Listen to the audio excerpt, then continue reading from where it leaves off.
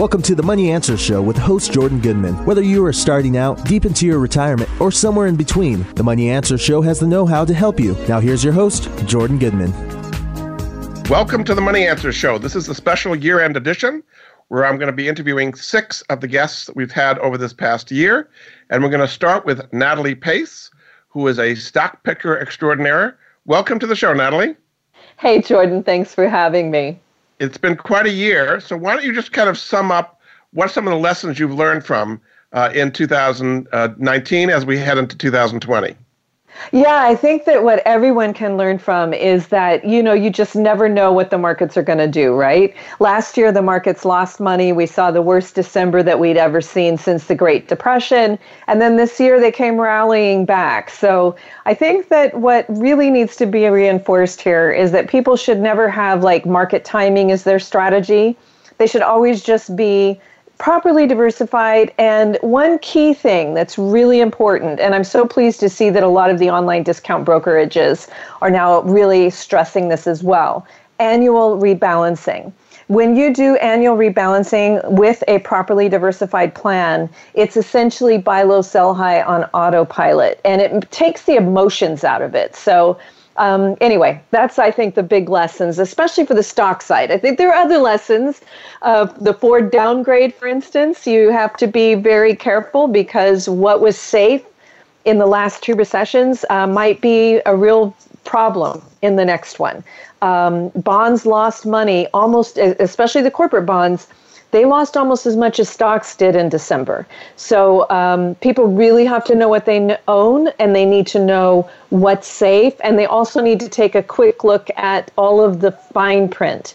For instance, a lot of people are completely unaware that money market funds now have redemption gates and liquidity fees. So there's a lot of peril in the fine print on your safe side too. You talk about stepping off the asset bubble roller coaster. What assets do you think are bubblicious, I guess you might say? Well, everything's pretty much at an all-time high. You're seeing leverage that's at an all-time high on the bond market. Stocks are at an all-time high with price-to-earnings ratios that have never been as high. There were 2 other times that the PE ratio is this high. One was in 2000 before the dot-com recession, and NASDAQ stocks lost 78% during that one. And the other time was before the Great Depression. So we've got 2 right there that are, by pretty realistic measures, are very, very high. Real estate is back to an all-time high. And what a lot of people don't know is that prices have started to decline. So previously, we were seeing sales decline, but the prices were still going up. And now prices since June have actually started to decline. So you're starting to see a tightening on the mortgage market. Even though, the Fed's lowered rates, it's not seeming to help. You talk in the housing market about micro-housing. What do you mean by that? Yeah, so this is kind of interesting, is that, how the millennials have faced all kinds of problems, and they've come up with these really interesting solutions. So, we tried to convince our kids that they shouldn't take rides with strangers, and they invented ride sharing. But micro-housing and intergenerational housing are the 2 new buzzwords that are going on. So, it used to be, 10 years ago that people say, oh, I can't kick my 27-year-old out of the house. Well, now that they realize the reason they can't kick them out is because they can't get a great job and they have, $1.5 trillion in student loan debt happening, people are starting to just go back to intergenerational housing. And it's actually for that kind of reality that we're in right now, where the millennials have way too much debt from college and they aren't able to get a job to afford themselves because housing is unaffordable. Intergenerational housing and micro-housing. Now, micro-housing is slightly different. Micro-housing is, they're actually apartment buildings. I don't know if you've been to look at any of them in New York, but they make the unit themselves very small.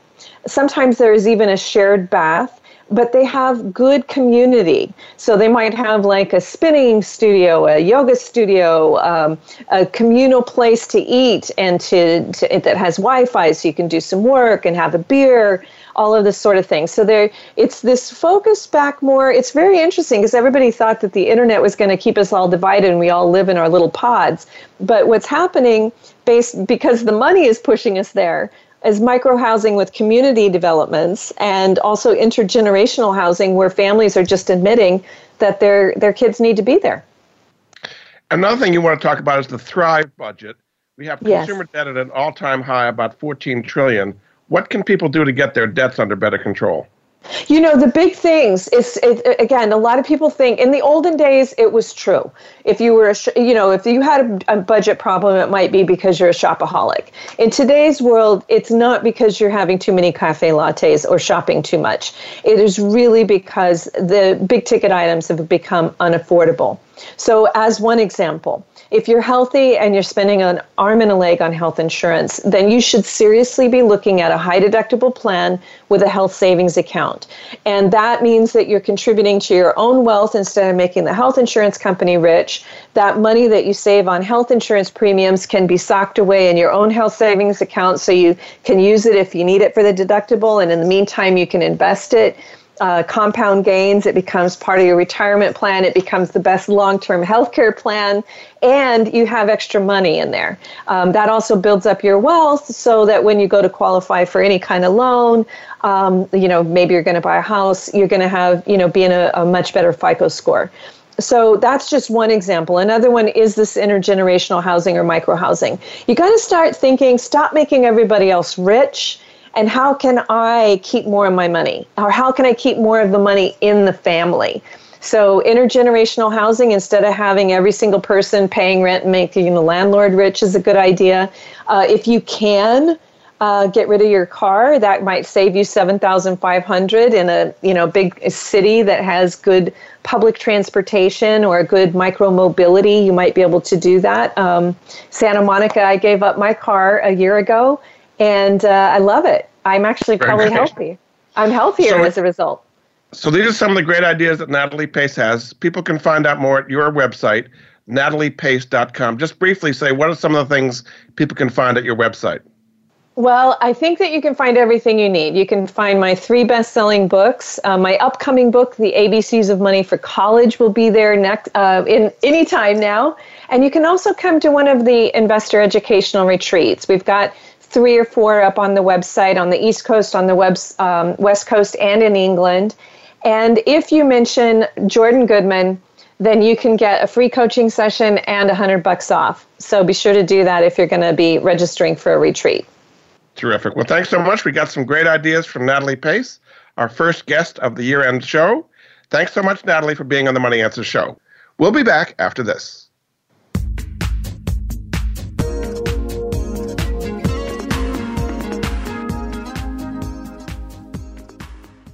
Become our friend on Facebook. Post your thoughts about our shows and network on our timeline. Visit facebook.com/Voice America. You've been listening to the Money Answer Show with Jordan Goodman. If you have a question for Jordan or his guest, please call us now at 866-472-5790. That's 866-472-5790. Now back to Jordan. Welcome back to the Money Answer Show. My second guest for this hour is Linda Goldberg. She's the president of CarQ, which is a car buying service. Welcome to the Money Answer Show, year-end edition, Linda. It's so nice to be with you, and I hope I can answer all the questions that everyone is so interested in with their car buying experiences. Absolutely. So let's start with the state of the consumer market in cars. Are there a lot of discounts available now in buying a vehicle? Because car sales have been a little bit on the weaker side this year. Well, I work with high-end managers and owners, and what I have found is through the years you can anticipate what discount should be. If you're buying a $20,000 vehicle, you could anticipate $500 to $1,000 that you have room to negotiate with. A $30,000 car, you'd have between $1,000 and $3,000 leeway to negotiate. $40,000 car, somewhere between $3,000 and $5,000, and then cars over $50,000. There's probably potential to negotiate $5,000 to $7,000 off the asking price. Once you get into cars that are really the elite cars, such as the $200,000 car, they're not going to discuss price. You pay what you pay. So for the normal consumer, most consumers right now are looking at cars that are selling between $30,000 and $40,000. So looking for that magical number that you can get a dealer to sell for is going to fall into those ranges. Again, $1,000 to $3,000 on a $30,000 car, and maybe $3,000 to $5,000 on a $40,000 vehicle. So how is it that you, as a car buying service at CarQ.com, can get people a better deal than if they went to the dealership on their own? Because CarQ isn't working with salespeople who have a 30% commission on the line. We're working with owners and high-level management. And we're working with multitudes of dealers, and those dealers, in most cases, know who CarQ is. We are working at a level of delivery where we do all of the pricing and the negotiating, and the client can pick the car up at the dealership, but they don't get involved with negotiating or having to discuss price. So the dealer likes it because it's a very quick process for them. All they're doing is having to write up a contract and be nice. And so I think that the fact that we can bring clients into a dealership and have the deal all done, it makes everyone a lot happier through the process. Very good. So in the financing side, people can either finance the car or lease the car. What are some cautions to follow and actions to take? Because so many people think they're getting a great deal when, in fact, you can probably get them a better deal in financing. Well, leasing is the complicated means of financing. You need to know cap cost, what the starting price of the car is going to be. You need to know what the end residual is going to be. In other words, what is that car going to be worth at the end of the term of the lease? You need to know money factors, which convert into interest rates, and most people don't know how to access that information. So leasing can sometimes be complicated, but it will give you a payment that's several $100s less than if you're financing the car. Consumers have to realize that even though there are interest rates on leases or financing, dealers add a little profit into those margins, and you need to know what the interest rate is going to be beforehand, so that if you're looking at financing through your credit union and they have a rate of 1.9 and the dealer tells you that their lowest rate is 2.9, at least you know you can fall back on your credit union's rate. So I say, get a rate before you go into the dealership, and that rate will always be there to protect you. With leases, there's no one in the marketplace other than the manufacturer that offers lease programs. You have to be able to have, as we do, we have access to those programs, and as a buyer's agent, I am not going to be hoodwinked by the rates that the dealer provides. I'm going to know what those rates and residuals and money factors should be. But I will tell you that leasing is a wonderful way to be in and out of new cars every 3 or 4 years. And it is a way to access payments that are significantly lower than financing. Very good. Let's talk about new technology. We're hearing a lot about electric cars, the possibility of fuel cell cars. We're talking about self-driving, automated cars. Is this going to be something we're going to see more and more in 2020? You're going to see more people be interested in it, but I think that, first of all, the mode of travel may eventually end up being fuel cells, where the air mixes with hydrogen and it creates nothing but water as a release, and it makes a very smooth, quiet drive. It's better than electric cars. Electric cars are powered by plugging in. So you have to have the facility to plug in, and most people don't have access to where they can plug their cars in. When you go to the shopping malls, you'll see that there might be 7, 8 plug-in ramps, but it's not very practical. Know people that have, in California where the fires were, people could not get out because they had electric cars and there was nothing they could do to plug in. Their cars were essentially dead. So I think that the fuel cell in that technology range is likely going to be the survivor.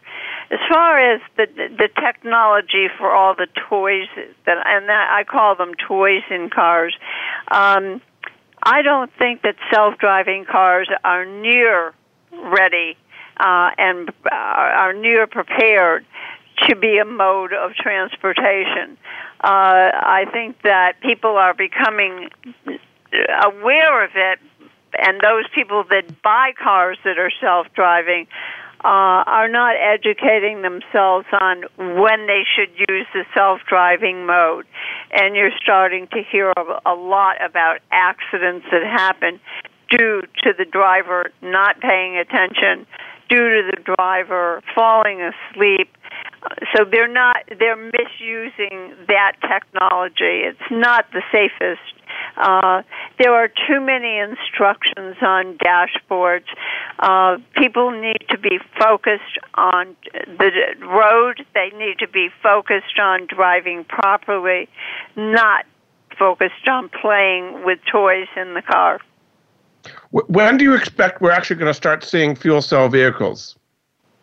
I'm sorry, I missed your question. When do you expect that we're actually going to see fuel cell vehicles? I think we're probably 5 years away. I think there are cars that are already available, but they are certainly not ready for to be sold in mass at dealerships. And I think that you need to educate consumers on the difference of driving with a fuel cell versus driving electric or gas-powered cars. And there needs to be much more education available to consumers so that they start asking for demonstrations in the fuel cell type car. And finally, just tell people what they can find when they go to CarQ.com about the services you can offer to help people get the best deals on cars. Well, we've tried to create services that will reach every type of buyer. We have a pricing service for the buyer that wants to go out and do it themselves. We find you the pricing, tell you what you should be paying, and then you use that information to go shop on your own. We have something called the Deal Review, which we've just introduced over the last few years. And the Deal Review is for the consumer that can get a fully itemized written quote from a dealer that they select. We review the deal, we tell them how it should be improved, and then they can take our recommendations and go back and renegotiate with their dealer. With that service, if we cannot find savings, if the customer has already gotten the best deal, we waive our fee, and we will tell you as a consumer, yes, you've already got the best deal. And then there's the service for full service where the buyer doesn't want to have anything to do with it. They want us to go out, find them the best deal with the best dealer, get the whole deal written up and price protected for them in writing, and they simply go to the dealer or have the dealer deliver the car to them, and all they're going to do is sign their contract. Very good. Well, thanks so much. My guest for this segment has been Linda Goldberg. If you're going to be buying a car, certainly take a look at carq.com. The last 5 cars I've got through Linda, and she's just terrific at doing this. So thanks so much for being on the Money Answer Show, Linda. We'll be back after this.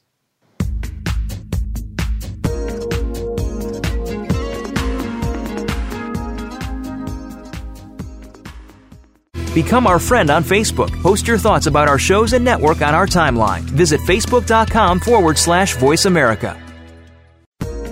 You've been listening to the Money Answer Show with Jordan Goodman. If you have a question for Jordan or his guest, please call us now at 866-472-5790. That's 866-472-5790. Now back to Jordan. Welcome back to the Money Answer Show. Our third segment today is with Paul Moore, who is the principal at wellingscapital.com, an expert in real estate.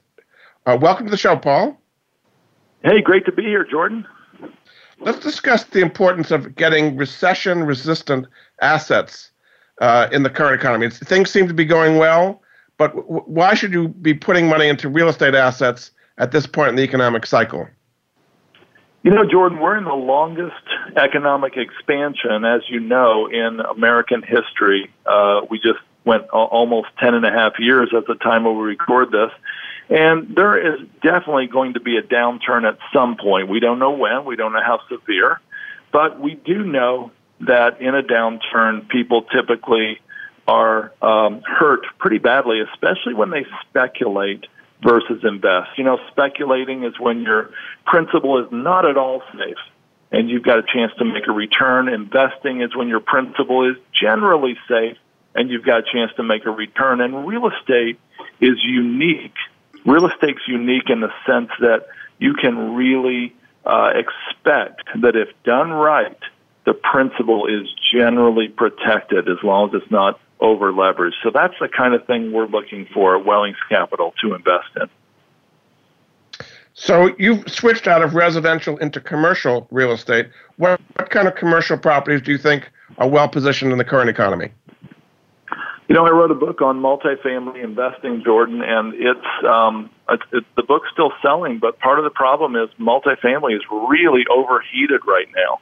And so we've expanded from multifamily out to self-storage and mobile home parks. And the reason is these asset classes still are largely owned by mom-and-pop operators who don't know how, or they don't have the desire or the resources to improve the income and get top dollar, top value out of the property. So by acquiring these types of properties, it really does provide a buffer against the recession, first of all. And secondly, it allows us to significantly increase not only the cash flow, but the value, which gives our investors and ourselves a wonderful return on investment in any economy.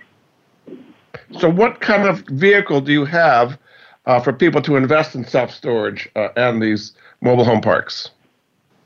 Yeah, so in the past, we actually had individual syndications which allow people to invest directly. But now we have put together a fund which allows people to be diversified across asset classes, across operators, across geographies, and, of course, across assets.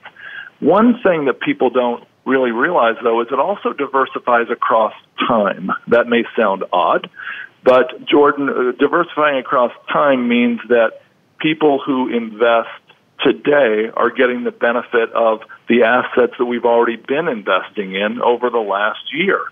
What that means is that, you know, usually, like at this point, 3/4 of the assets in our fund have already been essentially de-risked. I didn't say there was no risk, but they're much, much lower risk. The heavy lifting's already been done.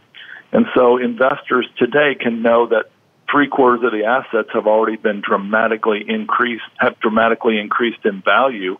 And that provides a real nice comfort level and buffer for a downturn. I mean, some of the assets where the investors are investing with us today in the fund are already almost ready to be sold.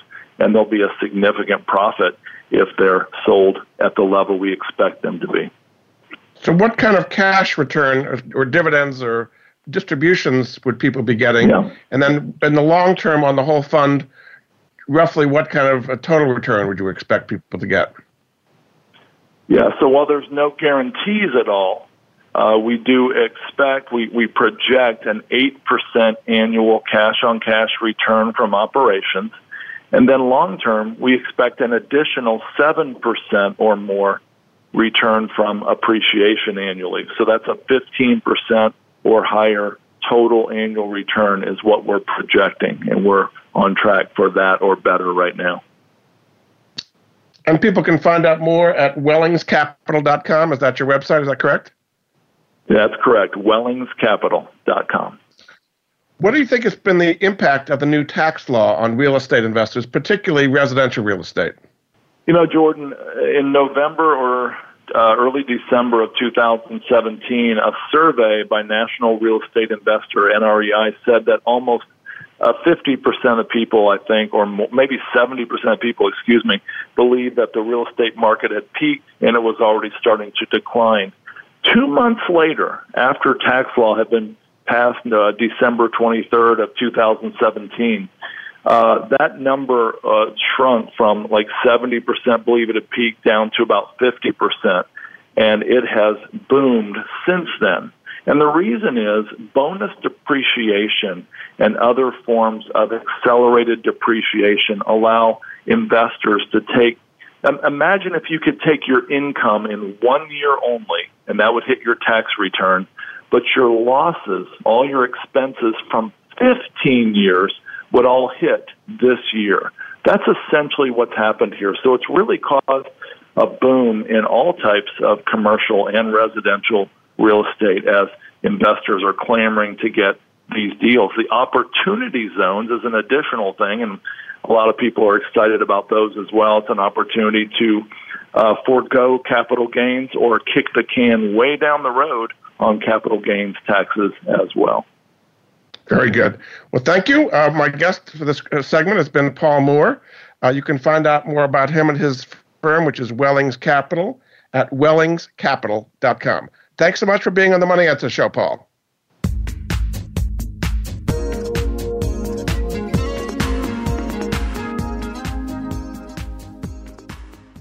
Become our friend on Facebook. Post your thoughts about our shows and network on our timeline. Visit facebook.com/Voice America. You've been listening to the Money Answer Show with Jordan Goodman. If you have a question for Jordan or his guest, please call us now at 866-472-5790. That's 866-472-5790. Now back to Jordan. Welcome back to the Money Answer Show. This is the year-end show, and my guest for this segment is Tosha Silver. She's been very, very popular at our show this year. Her website is toshasilver.com. Welcome back to the show, Tosha. Thanks, Jordan. I'm really happy to be here. So let's talk about some of the things that people can do as we're at the end of the year looking towards the new year. And one of the things you say is to clean everything up that you don't need. What do you mean by that? Well, I think some of this is in the book, It's Not Your Money, that you and I talked about when I was on here the last time. And there's this basic idea that if you clean up what you can, you're creating room for the new to come in. I mean, on one level, it just makes, logical sense, right? So I like to differentiate the different levels of clearing that you can do. And one is just very basic, like if people have clean your house out. Like if you have clutter and junk and things that you've been meaning to deal with forever, and you've got not only this brand new year coming in, but a brand new decade, clean out what you can to bring some order in and to release the constricting energy so that you're making space for the new that wants to come. And that can mean your files. That can even mean going through, your wallet and reorganizing it. Wherever you feel like there's disorder, you can start anywhere. And some people might be listening to this and going, God, that's going to take me all year. And I'd be like, fine, start somewhere. And even a little bit of clearing out what needs to go is going to help create a vacuum to bring in the new energy. And that can also mean for things as simple as if you've been waiting to take care of, those year-end contributions that you want to do, or even, let's say you've made some promises to people to return some debts, it's really good before a turning point like this, wraps up. If you can clean something up like that, you're not dragging it into the new year to be constricting on some level. So that's talking about the outer plane, right? Cleaning up the outer plane. That's the outer plane. That's the outer plane. And then there's also on the inner plane. And on the inner plane, it can really be things like, let's say you've got a resentment on somebody. You have a business partner that did you bad. You got an ex-wife. I mean, who knows what you have. You can really do, it's all in the book. It's not your money, but you can do some processes and some prayers to say, allow me to be free of the burden of this resentment. And even if, I'm a big believer in feeling the emotions. If you've got to go somewhere and, go to a recycling center and break 20 bottles about it, or, let the anger out somewhere to get it out of your body, that's all good. But I think that some of these things, you really can do a clearing that says, I don't want to go into the new decade with this resentment, with this anger, with this fury at this person, whatever it is, let me release it. You can even write their name down on a piece of paper and burn it. You can write it down and put it in a God box. It's all in the book, and it's amazingly powerful. I've had people write in and say things like, I did this, and I immediately got a contract for 3 times bigger than I've ever had because the anger has been like a ring of fire blocking what could come. Very good. And also you say it's important to receive or be open to receive. A lot of people are suspicious of receiving. Yes, I think that, in a way, I like to think of those first 2 steps of doing the clearing and on the inner level and also the outer level, that they help, clear out the space and in both ways. And then, you can start to say, well, there's long prayers about that in the book, but even a simple statement like, I deserve to receive, allow me to know my own worthiness and beauty, know that I too deserve to receive, I too am a vehicle for the good.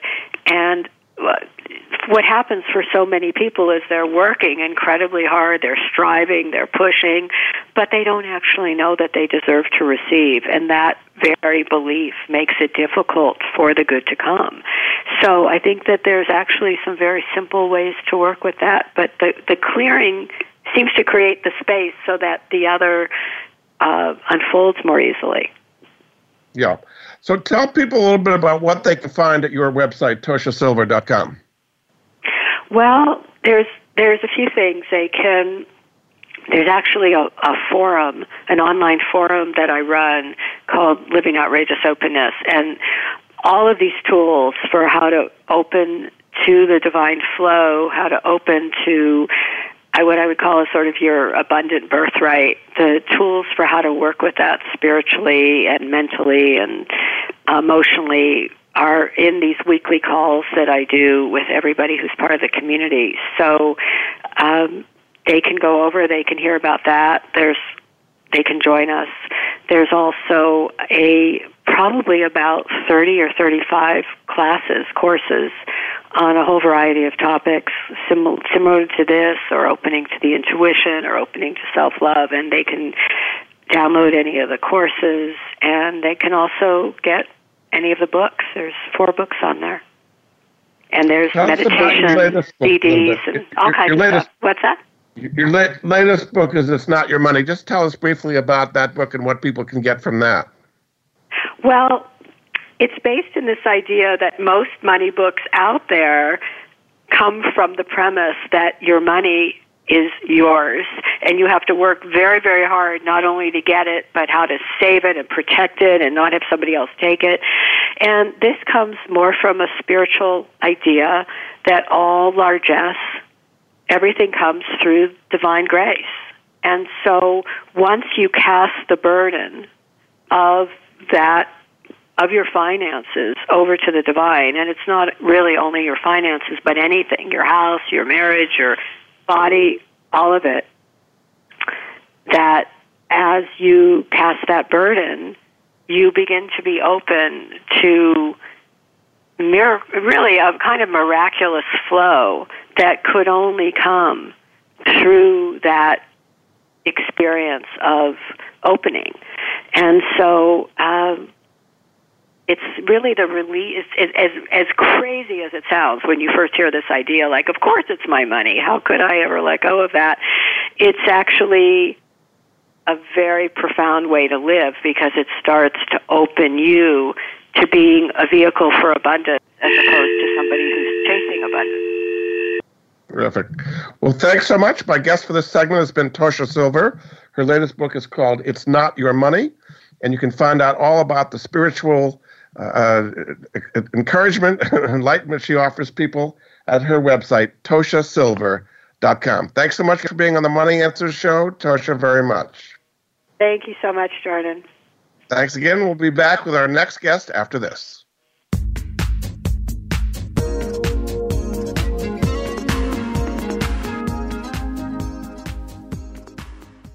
Become our friend on Facebook. Post your thoughts about our shows and network on our timeline. Visit Facebook.com/Voice America. You've been listening to the Money Answers Show with Jordan Goodman. If you have a question for Jordan or his guest, please call us now at 866-472-5790. That's 866-472-5790. Now back to Jordan. Welcome back to the Money Answers Show on the special year-end edition. My guest for this segment is Bill Westrom. He is the CEO of truthinequity.com, which can help people pay off debt much faster than they ever thought possible. Welcome to the show, Bill. Hello, Jordan. Thanks for having me. Let's just start with a little bit of the problem in American financial society today, the amount of debt people have. Why has this gotten so big and kind of out of control? Well, it's because of our economy, because our economy lives and dies by everybody financing their lives, homes, cars, school, you name it. Without credit, we're done. Right now, I think on the consumer base, we owe about $15 trillion in all of our consumer debt, and we're depositing approximately $16 trillion in our checking accounts. And now a lot of people think I'm crazy, but I'll tell you, that's where the problem is. We deposit $15 trillion a year, and we get no financial return. And the way we've been taught to finance our lives, we're always paying the maximum amount of interest. And those two just don't mix. So I think if we continue along the same path, along the same model, I think another 25, 30 years, we're going to have some big, big problems, because the debt has to continue to rise if the economy's going to survive. And at a certain point, the payments to service all that debt is going to overtake income, and we've got a big problem. So I think the solution is, it's not a matter of borrowing money to live your life. It's the terms of repayment and getting rid of that debt. So tell us exactly, what is the problem? What is the problem, Bill, that you say it's not the amount of debt, it's the terms of repayment? Explain for people what that problem actually is. All right. Well, if we look at how we've all been told and taught to bank our lives, our income goes into a checking account, and then we chase our life around on a 30-day billing cycle, hitting due dates and paying for this and paying for that. Well, if you look at the end benefit to the consumer to do what we're told, all we do is just pay interest our whole lives. We don't get any production out of our income, while everybody else is making top dollar on every move we make. That's a problem. Because again, it's such an imbalanced relationship that the system itself is virtually living off its own life support system. And you name one species on the planet that can survive. You can't. So that's the problem, is just the method of how we've been told to bank and borrow, and how we get zero production out of all of our hard-earned income. And all you got to do is follow the money. Where's all the money going? It's going to the IRS and taxes, and it's going to the banks and interest. And it's just feeding off of us. You know, and all we can do as a society is manage a budget, right?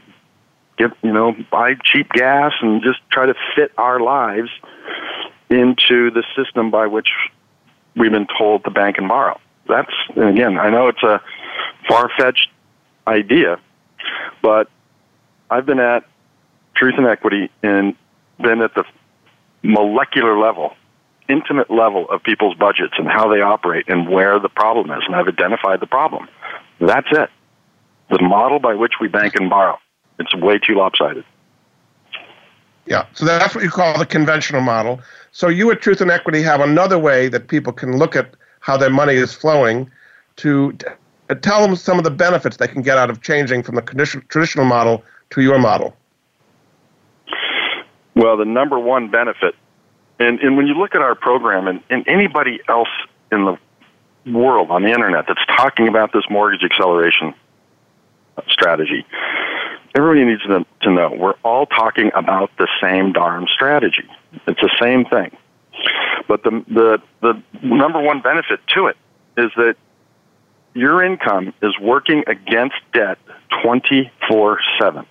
Your income is either saving you interest or it's paying back the note Monday through Sunday, every hour of every day. And that's the biggest benefit. And that's where the big benefit that our customers see is simply what happens when you can apply your income against that debt that's so desperately trying to take money back out of your pocket. So you're just you're just bringing a counter effect to what's already going on. And the simplicity of our system, our cash flow management strategy, as I call it, is we're just flowing money from a worthless checking account that has no benefit to us into a line of credit. Because when it goes in that line of credit, it acts as a big payment. It's always suppressing the debt. And then you just bring it back out to a checking account to pay your bills. There's no new products. There's no new services. There's nothing new. Nothing's been created to do this except the way we flow our money. And give us an example of somebody. Level of this. So go ahead. Just give us an example of how this has changed. I know you've touched thousands of people, but just give us maybe one example of how using this mortgage optimization system has changed people's lives from what they would have done in the traditional model. I've got a great story of a couple up in upstate New York. They were just a couple of teachers, no kids, owned a small home, had another small rental home up in upstate New York, 5-figure mortgages, nothing huge. And they were 30 when they started. They're 36 today, so in 6 years they have had 2 babies. They paid off their primary mortgage, sold the rental property, took those proceeds, put them into a bigger house on a piece of property that they wanted to raise their kids. And just 2 months ago, literally, I got a phone call at 36 years old. They're waking up on Sunday morning wondering what they're going to do with their money because they have 0 debt. At 36 years old, they did it in 6 short years. Greatest story I can tell. So that's typical. So for somebody today who has a 30-year mortgage, and maybe they even refinanced recently to get a lower interest rate, what kind of a difference could it make to apply your strategy to their traditional model? Well, it's almost immeasurable. That's a very hard question to answer because, again, it really boils down to each individual and their particular numbers. But even with that low-rate mortgage, right, we can keep that mortgage, right? I got a lot of people with sub-4% mortgages. And I tell every one of them, if that's my mortgage, I'm not changing it. Well, I'm just going to go get a line of credit that I know I can use and keep that protected. But again, when you implement the program, it doesn't really matter how you do it. The day your income hits that line of credit, you are receiving benefit. And if you follow our plan as we teach and guide you through the process, if you do what we tell you to do, the results are guaranteed. Guaranteed to hit the result because of the projections that we make are all based on everybody's current budget. We don't ask for any new budget changes. We don't babysit anybody's budget. We just teach people how to bank like a banker. And again, the benefits are immeasurable, whether it's from day one, paying a 30-year mortgage off in 7 or 8 years, paying a car off in 2 to 3 years, getting rid of student loan debt in a short amount of time, It encompasses everything, and the benefit is immediate, but the joy comes from hitting that magical zero mark on whatever debt it is, whether it's a year from now or 2 years from now. Because that's the real benefit that's hard to articulate. It's what happens to somebody on the inside, because it goes well beyond the numbers. And what does that person, what's it do to that person's life when they can, like my friends in New York, when you wake up on a Sunday morning and say, wow, I don't have any payments. This is all my money. Now, how can you measure that? That's almost impossible to measure. Yeah. So tell people, if they go to truthandequity.com, what is the process they should go through to evaluate whether this is appropriate for them? Well, the process that we request people to go through, because we take everybody's life very seriously, and there's many layers to everybody's financial onion, and nobody's onion is the same size, same shape, so everybody's very unique. But the only way that we can make a determination on whether you're a good candidate or not, because that's one of our biggest goals, is to make sure we're not making a recommendation to the wrong people that should not be doing this. So what we do, we go through a pretty extensive analysis of somebody's budget. So we have you fill out what we call our personal profile. It's a real simple form. It's all the numbers that everybody deals with every month. What do you owe? What do you earn? And what do you spend? And if we have that information, then we can run it through our proprietary amortization table, and it'll spit out a result. You can be debt-free in 5 years, 6 months, 6 years, 3 months. It all depends on everybody's numbers. But the beauty of it is for the consumer is when we provide that information, they're going to go through a one-on-one consultation with one of my financial strategists or me. And so we'll have an online meeting so they can see number by number. None of this is hearsay. We quantify and qualify everything that we say, and they'll be right there through the whole time. And really, in essence, what we're doing through that meeting, besides determining candidacy, is we're really building the roadmap of what the future is going to look like. Because once we get them into the program, we're going to use that same amortization table, the same numbers, everything we saw during that meeting. That's our guide to get us to that debt-free mark. So that's what they can expect is a lot of hand-holding, a lot of one-on-one attention, and a lot of care in making a good recommendation. Now, some people may be skeptical. It sounds too good to be true. You probably hear that all the time. If this is such a great idea, why are they not hearing about it from their traditional financial planner or their bank or their financial advisor? Because supposedly those advisors are trying to do what's in their best interest. Well, I tell you what, Jordan, that is the $64 million question. Because if I knew how to present this to everybody so everybody could get it, boy, I'd be a busy guy. But I think, this is not mainstream because it's not on mainstream media. Our trusted banks and investment companies that we see on the TV, et cetera, they're not offering, and nobody's talking about it. It's just the little guys like me and some of the guys on the internet just trying to spread the word. When it comes to talking to bankers about it and financial planners, et cetera, I could probably talk a half an hour on what I think, but again, everybody's just conditioned to think a certain way, and it's that conventional box of banking and borrowing. Low rate, low payment, don't pay off a mortgage because you can earn more in the stock market.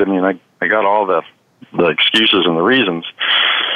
But again, it's just change. They don't like change. It goes against the grain of their own business models. There's a multitude of reasons why our trusted advisors talk down about this. But the bottom line is they don't understand it. They haven't done the research. They haven't done the analysis. Because it all just comes down to boiling the numbers down. That's how I figured all this out. I'm just a numbers guy, and I figured out how the numbers flowed and how the numbers worked, and I built a amortization model to depict future results. And 13 years later, it's 100% accurate. So again, back to your original question, it's just not mainstream. It has not become accepted across the country. We're about to enter a new decade, 2020. If this were adopted by many more people, what kind of difference could this make in the American public over this coming decade? If this could become mainstream. Let's just say, for sake of argument, this blanketed the country and became mainstream on January 1. I could guarantee you, Jordan, 25% of the population will be debt-free in 5 years. 5 years. Mortgages, credit cards, it doesn't matter the debt, 25% of the population would be debt-free. Now, what would that do to the economy? Wow. That's a lot of money back in people's hands that would flow back through this economy. So it would set this country on a whole different financial trajectory if we could get it to be mainstream. What do I see in the future? Well, I tell you what's going on in Washington right now is going to have a big impact on what's going to happen in the future. 2020, I don't see a whole lot of change or anticipate any big changes unless something crazy occurs. And come 2021 and into the next decade, we'll see who's running the show in Washington. That's my guess. Very good. Well, thanks so much. Aside from that, just from an economic standpoint, because I hear this a lot from people, and we're going to have another housing bubble like we did 10 years ago. And I 100% disagree, because the housing market today is being built on normal market conditions with good, strong borrowers borrowing money. The bubble, when it blew up, was just discovered it was a house of cards, because most of the loans out there were C and D paper. Very low likelihood of repayment. So we're never going to get to that point again. I think if there's going to be an economic crunch, if you will, it's going to come from Wall Street and not the housing market. So everybody will be affected, but I think it's Wall Street that's going to tip the scales this time.